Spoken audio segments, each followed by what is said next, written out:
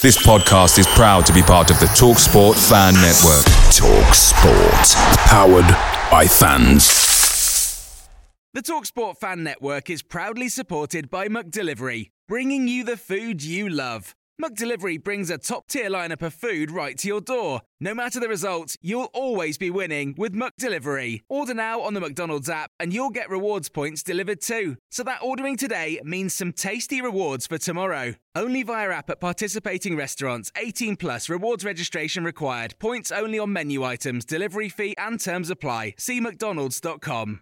The TalkSport Fan Network is proudly teaming up with Free for Mental Health Awareness Week this year. As football fans, we often pride ourselves on knowing everything, from which substitution can turn the game around to the quickest route home to beat the crowds. However, when it comes to discussing feelings with our friends, we might not always feel as confident. That's why we're here to equip you with the right tools so you can reach out to those who can help. If your mates are struggling, let them know that the Samaritans are free to call on 116 123. That's 116 123. They are there to listen without judgment or pressure, 24/7, 365 days of the year. Let's all take a moment to talk more than football. Welcome to the Talking Devils podcast with me, Dave Murphy. And today I'm delighted to be joined once again by former United player, current Morecambe centre-half, Scott Wootton. Scott, how are you doing today? Yes, very good. Thanks, Dave. All good yourself? Yeah, not too bad. I just watched the England game there, a comprehensive win there. After they started to bring on a few players, but a bit of a snooze fest in the beginning. But I mean, you can expect that, at home to Andorra, they're gonna sit back. So yeah, I enjoyed that. Just want to get a few things out of the way first, as we do at the start of the show. If you're watching on YouTube, please be sure to like and subscribe. The button somewhere around here. If you're listening on podcast, please give us a rating and a review. Say nice things about Scott. Say whatever you want about me. I'm fine with that. And if you're watching live, be sure to get your questions in. I want to mention one other thing. Be sure to check out talkingtodevils.co.uk for articles, including Matt Gallia's column on the return of Ronaldo. Check that out. Really, really, really, really good article. So Scott, no game this week. I think the world is around Manchester is going to implode. Leading up to this, Ronaldo. It's like teenager first date type of scenario. Everyone's anxious. Everyone's waiting. But I wanted to talk this week a little bit about you and your career. You have quite a unique career, if you don't mind me saying. You signed for Liverpool. You went to Manchester United. And you went to Leeds United. I've gone through many, many different searches on Google, and I can't find anyone that has played for Liverpool, Manchester United, and Leeds. Now, there may be one. I may be just having a brain fart, but that is a very, very unique career. Obviously, because of the rivalry between all three clubs. So I'd love to get some insight from you on, how it all started with, first of all, with Liverpool and Benitez and then Manchester United. And, you played under Ole in the reserves. And then you eventually went to Leeds United. You played Champions League football for Manchester United. I mean, there is no higher pinnacle than that, is, playing in the Champions League for the biggest club in the world. So it'd be great to just get your insight on what it was like to go Liverpool, United, Leeds, because it is a very, very unique career, if you don't mind me saying so. Yeah, no, absolutely. I think the Liverpool to Man United one was softer in terms of I was only 15, so I wasn't, anywhere near the first team or anything like that. So there was no sort of reaction, social media, anything wasn't about it or anything like that. It was only sort of the parents and the people at the clubs at that age groups where it was a bit like, how can you go from Liverpool to Man United? And so that was a bit, how can I describe, softer. Wasn't, like I say, I was 15. I wasn't this huge up and coming sort of prospect. But start with that. Then that came about. So I was 9, 10, just sort of playing locally level. Started playing for my district. Which then got me to a club called Tranmere Rovers, which is the most local sort of professional club to my where I lived and grew up. And then from there, Tranmere Rovers are League 2 level, so any decent player, decent prospect would usually get scouted by the Everton, Liverpool, Man United, Man City crew who've got a really good youth system. And so I started playing for my district, Whittle Schoolboys, which would play. You'd sort of play. You'd branch out. You'd start to play Manchester teams, Liverpool teams. This was at 11. And then I had a choice between Crewe, Liverpool, and Man United, funnily enough, at the time. And I had a big decision to make. I decided to move on from Tranmere, and because Tranmere were it's classed as School of Excellence, and they would only play the certain calibre and level of teams, whereas the academy teams would play against the top clubs every week all around the northwest. And I picked Liverpool mainly, for the only reason that it was the only place that would work in terms of my life at the time. School. I had 2 sisters. My dad worked away a bit, so a lot was left on my mum in terms of getting me to training, because obviously we would train in the evenings after school. So I decided Liverpool was only 30 minutes from my house, whereas Man United and Crewe were both an hour, so it just wouldn't have worked there logistically. So then I went to Liverpool, really had a good time, met some still friends for life, really. My best friend I still speak to now, he was with me at Liverpool. But it got to a stage where I was about 14, 15, and the Liverpool youth team had won the Youth Cup, which in the youth under 18 level, that's like the Champions League. That's what everything's put into. Yeah. And I was all the parents are all starting to do all the research, and they've all got their eye on the ages above, and is my son getting a look in? And as you can imagine, as a parent, and all parents, anyone listening, they know they're all looking out for players in their position and whatnot, and this is how it goes. It's like a rat race, honestly. I'm made up, I haven't got a son. But and I was very thankful that all the parents of my age group, and my dad especially, there was nobody in that Liverpool youth team who, for one, was anywhere near the first team, nowhere near it, and struggling to get a kick even for the reserve team. So there was no pathway through, not even forget making a career at Liverpool, have a career in football, which is the aim for all kids, really. The first thing you set out to do is dream to play football. Of course, it'd be a dream to have an amazing career at one of the top clubs in the country. But it was a big thing. I remember my dad saying to me, wouldn't it be great to be called your job a footballer and be paid to play football? That's like the ultimate dream. It is. So when we're looking, and these lads, really good players, like I say, at that level you can't do any more. These lads won the Youth Cup back to back, and they weren't. There was only I think there's only 2 players that have played over 100 games, and it shouldn't be like that. On the flip side, they actually beat Man United in the Youth Cup, funnily enough. And these players who were in the Man United team, they were playing for the youth team on a Saturday, but they were playing for the reserves in the week. So there's a clear pathway there into the first team, and obviously the history of Man United in terms of getting young English players through, but also the amount of young English Man United players that were playing in all the leagues, Championship level, League 1, League 2, abroad. Lads were playing everywhere. So I was very fortunate that, coincidentally, turning Man United down at 11, the scout just once a year would give me a phone call. How's to me dad, well, not myself, obviously at that age. How's Scott getting on? Is he enjoying it? And for 4 or 5 years, it was great. But when I was 15, 16, and a lot of that was under Benitez's influence, he was signing a lot of foreign players, and they were going straight into it'd be called the under-23 squad now. It was the reserve team at the time. And like I say, the main issue, there was just no path. So I got offered at 14 a 2-year contract to 16 and a 2-year scholarship, which was really early. I'd played for England under 16s, I think, at 15 with a couple of the Liverpool lads. And so I was really fancied at Liverpool at the time. The coaches rated me highly. But it was a big, bold decision, really, to leave because of them reasons. There was only me and one other lad at that age were offered that 4-year contract, really, at 14. But I just said no, I want to leave. And that was that, really. They didn't say anything. They went quiet for a few weeks. I was talking to a couple of clubs. I spoke to Preston. I played a reserve game for Preston at 15. Could have signed there. And then the scout from Man United called, like I said. And obviously the conversation was different this time. He's okay, he's enjoying it. It was no. He could potentially be interested in coming. And he was like, okay. So I went there for a week's trial. Trained with the youth team, Paul McGuinness, unbelievable coach.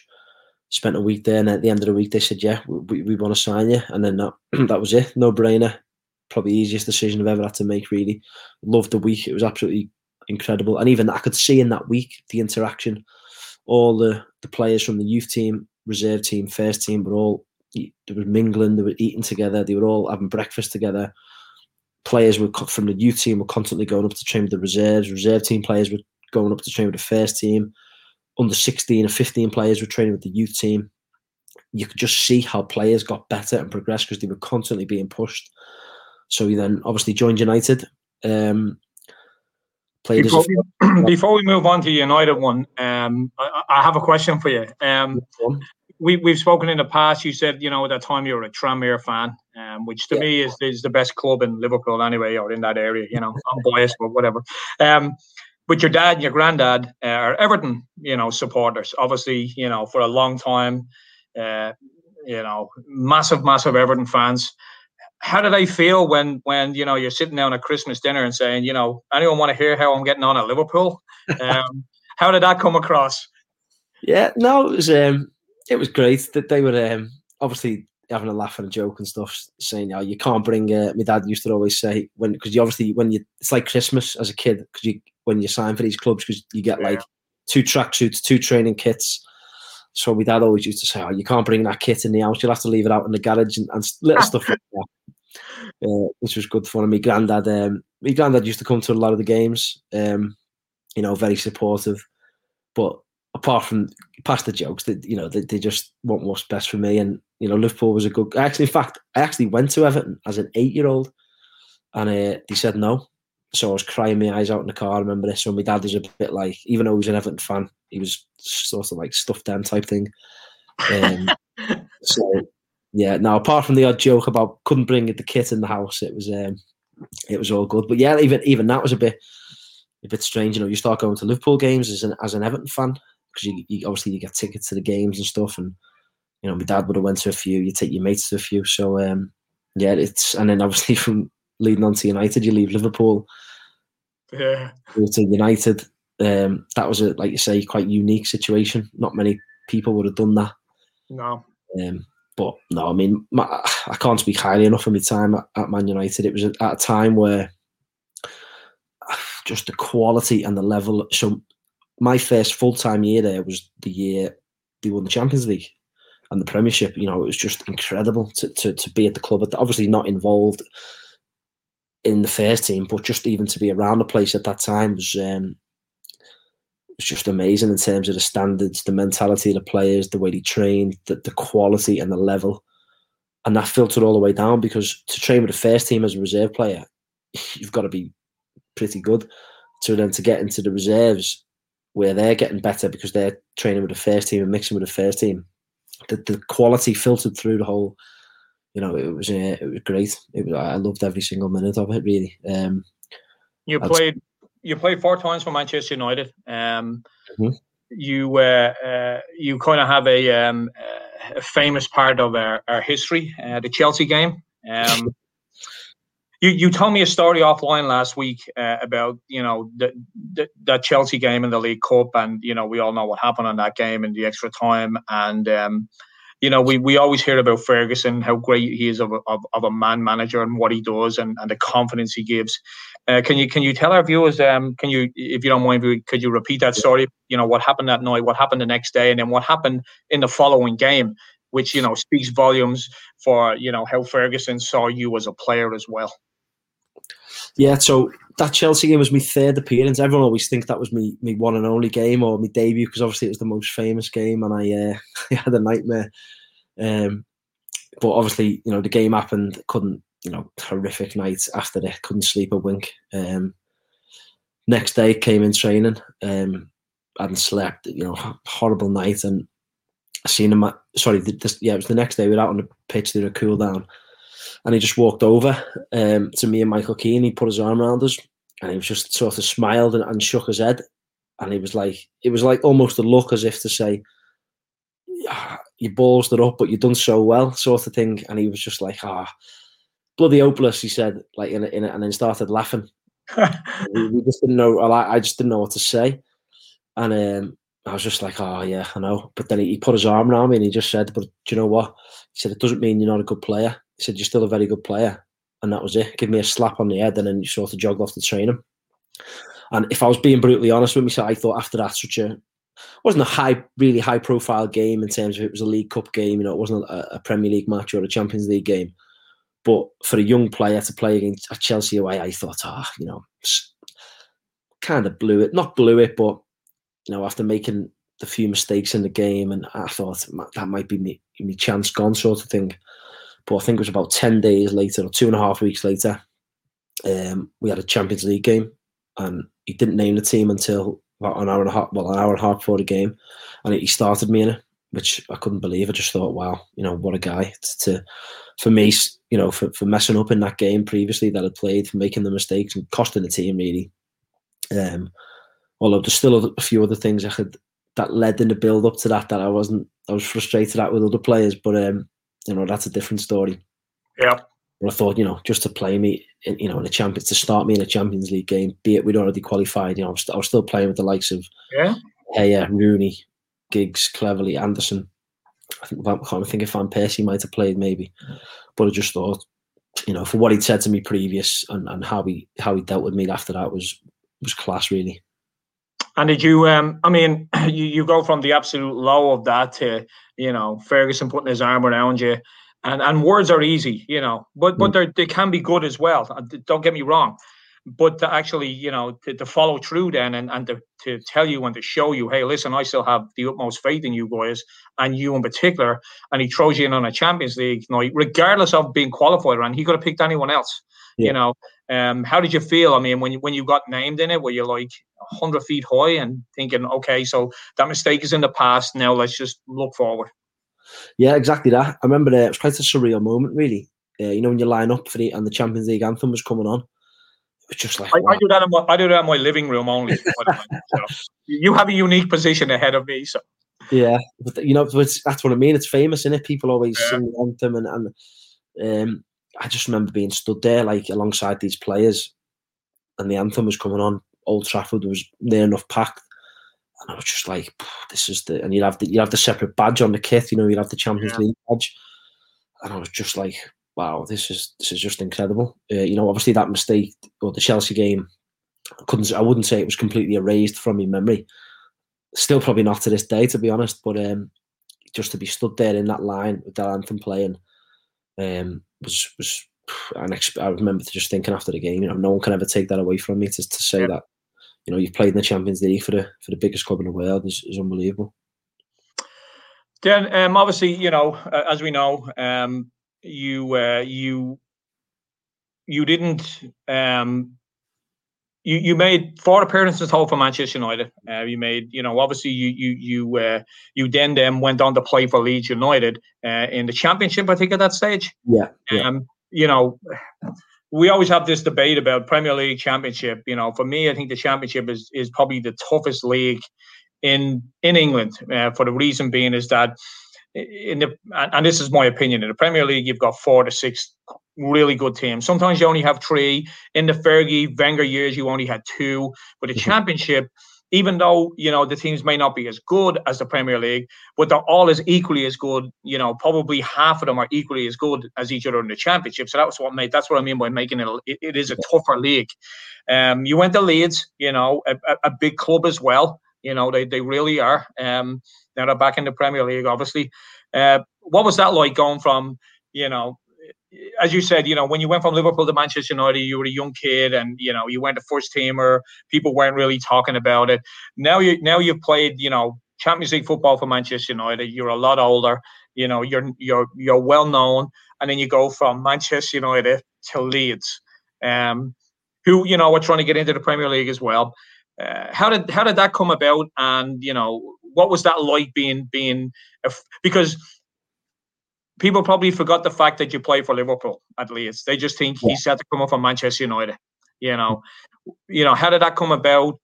What was your experience like there? Because I know Leeds were going through a big transition around that time as well, and in a very, very tough league. Yeah, it came about. I'd actually had a 2-year deal at United on the table under Ferguson, because after I made the 4 appearances, that was all before January. Then it got to the January. I think all the centre-backs, Ferdinand, Vidic, Johnny Evans, Jones, Smalling, they were all back fit. So I went on loan to Peterborough, but I had to have an operation on my hamstring only after 2 games. Anyway, that was the same summer that David Moyes came in, Ferguson left. So I got this deal, got injured, and I was a bit sort of in limbo. I was 21. So what I decided was, well, I'll speak to the... Oh, shit. That gone off? Hello? Yeah, still here. Oh, sorry, something just popped up on my laptop. Sorry. What I decided was to do was... Ferguson said, it's not going off the table. You don't have to sign it. You're in no rush. Wait till the summer.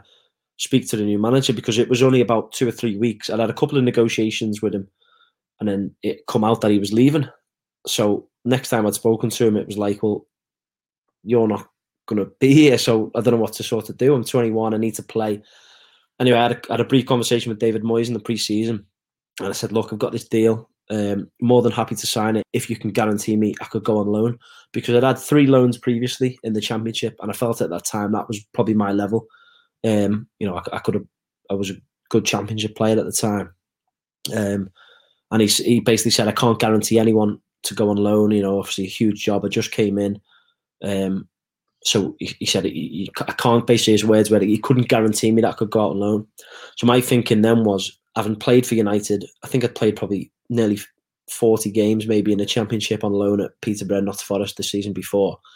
I thought, I can't go back now to playing in the reserves. It's just a huge step backwards. Yeah. This might be me time now. 21, the first team was littered with superstars. Vidic and Ferdinand were probably the best partnership in world football. They'd signed Phil Jones, Chris Smalling for big money. Johnny Evans was an amazing player as well. So I just thought, right, this would be my time now to move on. Leeds came in, made United a good offer. They accepted it, and that's how it came about, really. And I'll be honest, I didn't realise the rivalry was as big coming from United, because at the time Leeds were in the Championship. I think Leeds were even in League One during my time at United. In fact, I'm pretty sure they were. They were, yeah. So they'd gone, they were even in the 3rd tier. For a club of that size is catastrophic, really. So United were never really, it was more City were coming, obviously the old rivalry from Arsenal, the historic rivalry with Liverpool, Chelsea, they had, the Champions League final, and Chelsea were up there fighting for the title. So they were the main rivals of Man United at the time. Leeds were in the Championship trying to fight to get out of that, and in League One. Then when I signed for Leeds, the only rivalry Leeds had was Man United, and it shocked me, really. I knew don't get me wrong, I knew they were rivals, even when we used to play them in the youth team. I remember the youth team game once. I think the parents were fighting on the side. Brian Tunnicliffe got sent off, and it was carnage. So don't get me wrong, I knew there was rivalry. But, the Leeds fans hate Man United with a passion. That is their biggest rival by a mile. And yeah, I'd be walking in the city centre, and fans would stop and speak, and they'd all say, it's better than they call Man United the scum. That's how much they hated Man United. They call Man United the scum. They'd say, better than the scum here, isn't it? And stuff like that. And there was a real hatred towards Man United, for sure. Not a nice position to be in, because, you're damned if you do, you're damned if you don't, whatever you say, you know? Yeah, of course. It was quite difficult for me because, there was times during my Leeds career where, I'd be in the team doing really well, but if we'd lost the game, it was my fault, because I was the ex-United player. That happens all over in clubs and fans, but I did get a bit of a backlash. I did feel like an easy target at times with the fans, because that did pop up a lot when on social media and meeting people and stuff like that out and about. But don't get me wrong, look, the problem, like you said, I think you said it was going through a real transition, and it was. I think I was there for 3 seasons. I had 2 ownerships and 7 managers. That's difficult for any manager or any player to have any sort of continuity or any. I don't think there was, from when I first joined, I think there's only Calvin Phillips who would still be there now, and he was in the youth team. Okay. Well, this is the thing, you're 7 managers means you're doing 7 interviews, aren't you? You're doing 7 trials all over again. You got to convince another manager, and if that manager just plays a different way or a certain way, whatever about the ownership, that just creates carnage at the top. But 7 managers, in any walk of life, in any job, if you've got 7 managers based over 3 years, it's got to be mentally, it's got to be very tough, because especially if you get a good run in the team, then, you know, even though results aren't going your way, the manager gets sacked, another one comes in, you're like, oh my God, now I've got to do all this all over again. I got to convince this guy that I can play. How difficult was that? Like, you know, especially when there's 7 managers. Yeah, it was. And don't forget, one of them was there for the full year. So it was 6 in 2, really. You know, Brian McNair at Sami, he had the full year. Then the ownership changed to the famous Massimo Cellino, the crazy Italian guy.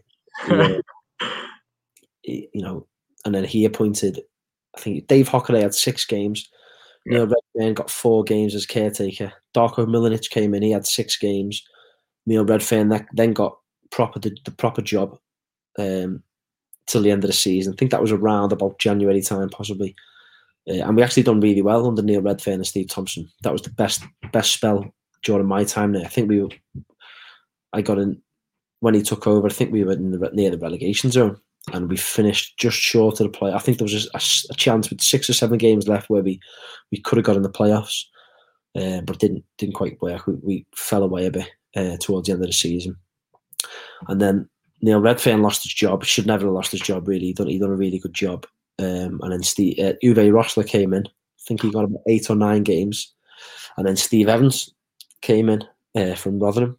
He'd done a really good job at Rotherham and got the job. And he asked at the end of the season. But yeah, like you say, it was especially under Massimo Cellino. The first year was pretty okay in terms of what the one manager was there all the way through.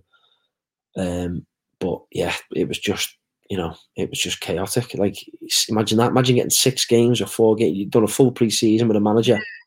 And don't forget, 6 games isn't 6 weeks in the Championship, because you play Saturday, Tuesday, Saturday. 6 games. I don't think he got about 3 weeks after the first game of the season, 3 or 4 weeks.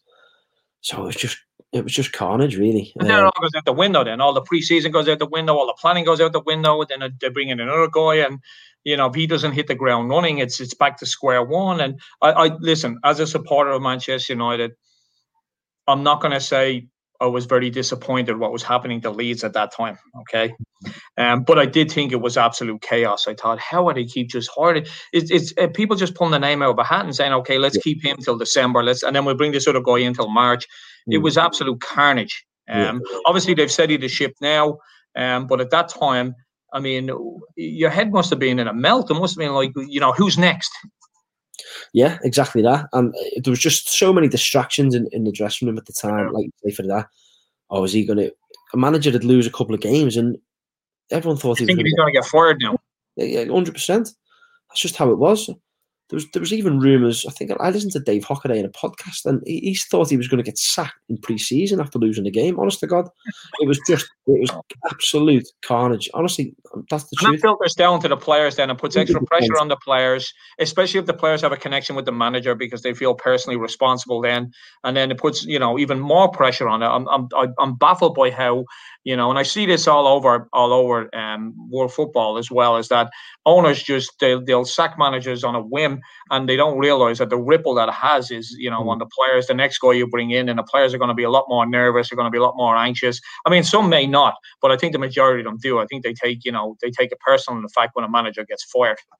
Yeah, absolutely. And like you say, it affects everyone differently. Got to the point where we were sort of used to it at the time as players, because you were just sort of half expecting it, and it shouldn't be like that. You know, like you say, you think of all successful teams and spells. Look at your Leeds now. You know, what an unbelievable team they are at the minute, because they've had Bielsa there. It's his 3rd season. Yeah.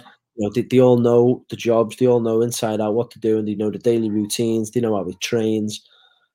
You know, Man United under Ferguson for 26 years, incredible. Wenger. You know, a lot of people have got to be very careful what they wish for. I think that happens a lot in football with players and managers. But yeah, it was a crazy, crazy time, and I think it's amazing, like you just said, about what the effect it has from an owner filtering through the football club or business or company, whatever it might be. You look what's happened there now. They've had the owner come in. He seems, Red Rosani, I think his name is, really sensible. Seems got obviously very wealthy backing. I think he's only had 2 or 3 managers during his 5 or 6 years. But you get, you know, it's not, you go out and you get a top manager and you back him and you trust in him. No, patience. That's what it's about, but there's no patience in football, unfortunately. Yeah, short term. unless you've been living under a rock or you've been stuck on Mars. Cristiano Ronaldo, as we know, has come back to Manchester United. I mean, we've seen all the craziness around it. I personally think, you know, it's getting a little bit too much, but that's what you get with Ronaldo. We had it with David Beckham. I remember reading an article the season after David Beckham left and Manchester United went on pre-season. So it was just after that first pre-season that Beckham had left. And one of the players said that, you know, the pre-season then was just so much different without Beckham. It was more relaxed. They could do a lot more things. This seems to be 10 times more, you know, with Ronaldo, obviously with social media the way it is and all. So I got one or two quick questions about the Ronaldo situation. Obviously, it's great for Manchester United. He's still one of the best players in the world. You and I have talked about this. You know, his level is, even though he's not at his level, he's still at a level that's way above most players out there. With all due respect to them. Now we have this dilemma where we got, which is a great dilemma. Cavani, Rashford, Greenwood, Martial, Cristiano Ronaldo, Sancho. If you're sitting in the manager's chair today and all those players are fit, how do we line up front? Good question. That's why you should never be a manager. Yeah. I think if Man United were playing in the Champions League final tomorrow and all them players were 100% fit, me personally, I would go with, I think you have to go with Ronaldo as your central striker. Let's say they're playing a 4-2-3-1. I think you'd have to pick Ronaldo as your central striker. I think you'd have to pick Bruno Fernandes as your number 10. Then you've got Sancho, Rashford, Greenwood, Martial. I mean, it's tough, isn't it? Straight away, I'm eliminating Martial at the moment because of his form. I was just going to say that. Yeah, I was just going to say, I'm thinking it's 2 out of 3 of Greenwood, Sancho, and Rashford. You could flip a coin, couldn't you? I mean, I'm a big fan of Greenwood. I'm a massive fan of him. Huge fan of him. Yeah. Best finisher at the club until Ronaldo came along. Yeah, I don't think you could. I think it's a toss-up between Rashford and Sancho on the left. For me personally, I do. I think Greenwood is that good. I mean, Sancho was apparently bought for the. I know he played on the left in the last game, but he was apparently bought to fix this problem of the right wing, with Greenwood eventually becoming a central striker. But I think he pops up with so many vital goals for United, and he's such the thing. You hit the nail on the head there. Greenwood 100% was being earmarked to be our centre forward for the next decade. But then all of a sudden this Ronaldo thing pops up and all your plans go out the window. And we've had many commentators commentating on, you know, Ronaldo is not the player he was. We should have bought, you know, this player and that player. It's gonna, you know, slow down the progress of Greenwood. But you as a professional footballer, and if you see Ronaldo on the training pitch and in the team, is that not going to raise your game, raise your level? I fully understand the concept where they're saying, well, if he's playing and Greenwood's on the bench, his development gets slowed down. I don't necessarily think that's the case. I really don't. I mean, we've seen down the years when players like Cantona and, you know, Robin van Persie and, you know, all these players were brought in and the team just all of a sudden is lifted and everyone else is lifted with it. I believe that that's going to be the case with Ronaldo. It's just, for me, I'm 100% behind you. I think it's Ronaldo up front. I think it's Greenwood on the right. And based on the fact that, you know, Rashford isn't, you know, he's only coming back from injury. He didn't really finish the season great last year. He didn't have a great Euros. For me, I'd be Sancho on the left. But what an awesome sight to see that, you know, you've got those 3 players. You got Cavani and Martial and Rashford on the bench, and you're thinking, oh my God, you know, as a centre half yourself, you spent 70 minutes, you know, battling those 3, and then, you know, it goes up and Cavani's coming on or Rashford's coming on. What are you thinking? Well, I think for that, it'll be the concentration. You'd be so drained mentally, concentrating, whereas we're not as a defender.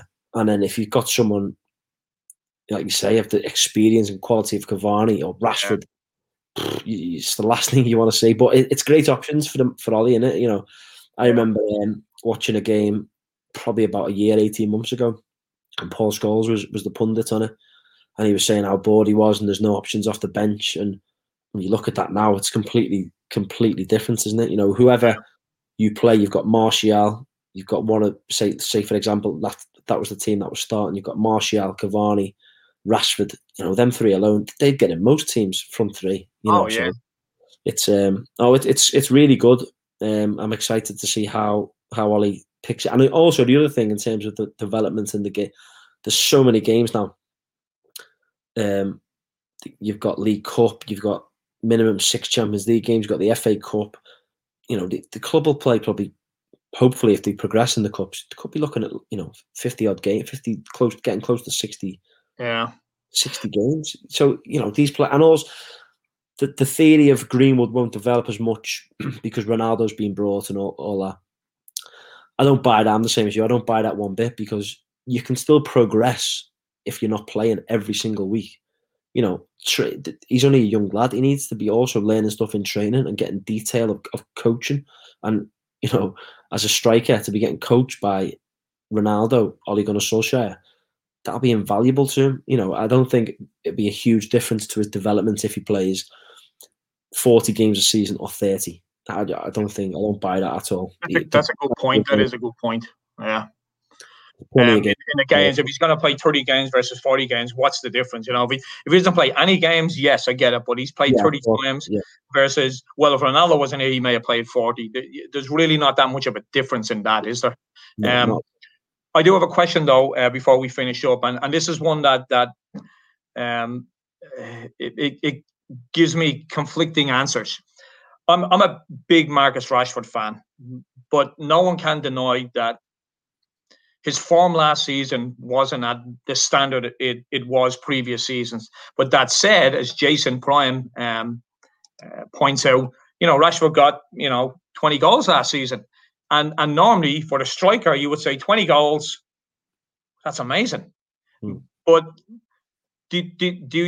are you on the same wavelength? The fact that some fans still think he didn't have a great season, even though you can manipulate figures and facts and for your own narrative to say, well, you got 20 goals or you got 26 goals, and you're like, well, yeah, but Lukaku got 1 billion goals, but yet there was still that niggling doubt about his ability.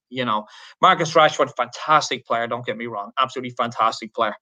Got 20 goals last season, but for me, and also for you as well, you never threw Rashford in there right away. Why do you think that is? With a striker that scored 20 goals, shouldn't he be in the first team? But yet I'm on the side of, well, I know 20 goals is 20 goals, but I just think that we at this moment in time his form is not great. Yeah, no, I completely hear what you're saying. I think the reason for that, like you say, 20 goals 20 years ago would be amazing. Golden boot. Yeah, exactly. Whereas now the bar has been raised by, and I'm not talking Messi, Ronaldo, goal scoring levels, even Kane, the lads at Mane and Salah. 20 goals now is decent, very good. It's expected as a striker. Yeah, and exactly. Listen, I'm a huge fan of Rashford. I think he's a superb player, and I've seen Jason's question there. I don't think he was fully fit. You could just tell in certain games. As a player, you can almost see how they move and how they run, how they sprint. And I just couldn't. There was games where I'm thinking, he's not fit. He doesn't look 100%. When someone's 100% at it, especially someone as quick as him, you just see they're electric. And I just felt, watching quite a lot of the games last year, he looked a little bit injured for me. But listen, it's 20 goals for a wide player, still a very, very good return. Like I say, I just think the 20 goals now isn't. And again, like you said it, it's all to support agenda. If I love Marcus Rashford and I wanted to play, well, I'm going to say, well, he scored 20 goals. He wasn't even fit and he scored 20. But if you're not really a massive fan of Rashford, you say, well, Mane and Salah, they score 30 plus. I feel like that's not the problem, but that's where the fan opinion now gets you can choose, because of the bar in terms of goal scoring has been raised. Kane, Aguero, Mane, Salah, the absolute goal machine. So I think you're always comparing people to that. I think Gary Neville made a point of, he thinks Man United can improve but finish lower. And what he's meaning, you compare him to the other clubs. You compare him Rashford to the other goal scorers. Yeah. and because you want him to do so well, because he's a lad who's come through the academy, Manchester lad, you're striving for him to get that 25, make that next step and go and get 25, 30 goals. And then you can't leave him out then because he's scoring nearly every week. That's where it lies for me. The bar in terms of goal scoring has been raised in recent seasons. So last question, because this has kind of come into my head since we've been talking, and you actually had mentioned it there about him being a winger. Is that his best position now? I know he started off as a striker. Is his battle now with Jadon Sancho for that left position? Because me personally, I think Ollie's gonna try and shoehorn in Greenwood anywhere he can, and I think Greenwood is the best on the right. We've seen that. Is it a Sancho Rashford battle for the left now? Possibly. I just feel like the amount of games, I said it earlier, the amount of games they play, there'll be games where they'll both play possibly. Sancho will play on the right, Rashford will play on the left, Greenwood might play up front if Ronaldo needs a rest. And he'll juggle that round, and that'll be the hardest job he's got now, Ollie, is keeping everyone happy, keeping everyone fit. Yeah. Martial will want to play some games, otherwise he's not going to be happy. But I don't think it's as simple. Is he ever happy? I'm not sure. I don't feel it's simple to say Greenwood is nailed in on the right, and it's a toss-up every week between Rashford and Sancho. There'll be games where, like I said, they both play. There'll be games where they sub on for each other. There'll be loads of rotation, and like I said, the amount of games that they play will allow them to do that. But yeah, for me personally, if there was a game tomorrow and they were all fit, it would be a toss-up between them two for that left-hand side position, just only because I think Greenwood is that good. I think Ronaldo picks himself. I think Bruno's stats and form since he joined the club pick himself. Yeah. And like I say, I'm just a huge Mason Greenwood fan.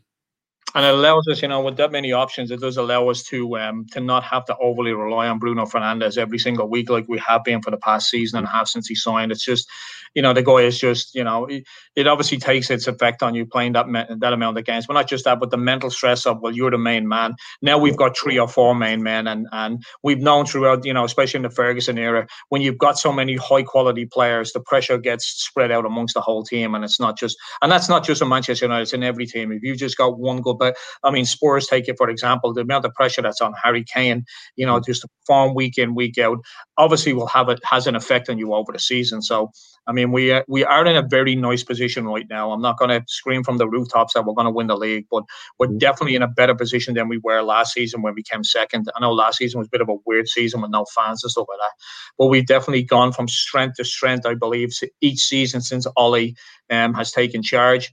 It makes us want to be there, makes us want to watch games of Manchester United now. He just needs to get over that line. He really does. And the pressure is on. Let's be honest. The pressure is on Ollie now. He has all the tools. He has the team. Yeah, we could do it another midfielder, but we brought in 3 world-class players. The pressure is now on. And we see him back in 1990. When you win that first trophy, it just does something to a club and to a team. And if we had won the Europa Cup last season, I believe that we would have been up there to really, really challenge. But there's still that mental thing as well. You got to get over that line. And let's not forget, Klopp lost 5 finals in a row. And, people started to doubt him. And as much as I don't want to bring up Klopp and what he won, for obvious reasons, he went and won the Champions League and the league then. And it was because of, I personally believe that once you win that first trophy, regardless of what it is, you're a winner. And then you take it on from there. Ferguson did it. Let's just hope Ollie does it because, from a legend of a player to a manager, it means more. It really does. I followed United since the early 80s. And, when Liverpool were dominating, and my 2 brothers follow Liverpool. They're not perfect, so they follow Liverpool. And, when Kenny Dalglish came in as manager, I just seen how much more it meant to the supporters that a legend had won something, and that's what I crave at this moment in time. And I'll back Ollie all the way till the end, because it's going to mean more when he does win something. So, Scott, as always, I appreciate you coming on. And thanks everyone for looking in and, asking the questions. We really appreciate your time. Like I said, if you haven't subscribed, please subscribe. If you're listening to it back on any of the podcasts, give us a good review. But we appreciate everyone's time. And Scott, let's get back on here next week and talk about Ronaldo's hat-trick against Newcastle and the demise of hopefully Liverpool, Leeds and all those other teams as well. So again, thank you very much. I appreciate it. Cheers, mate. The TalkSport Fan Network is proudly teaming up with Free for Mental Health Awareness Week this year. As football fans, we often pride ourselves on knowing everything, from which substitution can turn the game around to the quickest route home to beat the crowds. However, when it comes to discussing feelings with our friends, we might not always feel as confident. That's why we're here to equip you with the right tools so you can reach out to those who can help. If your mates are struggling, let them know that the Samaritans are free to call on 116 123. That's 116 123. They are there to listen without judgment or pressure, 24/7, 365 days of the year. Let's all take a moment to talk more than football. Away days are great, but there's nothing quite like playing at home. The same goes for McDonald's. Maximise your home ground advantage with McDelivery. Order now on the McDonald's app. At participating restaurants, 18 plus, serving times, delivery fee and terms apply. See mcdonalds.com. This podcast is proud to be part of the TalkSport Fan Network. TalkSport. Powered by fans.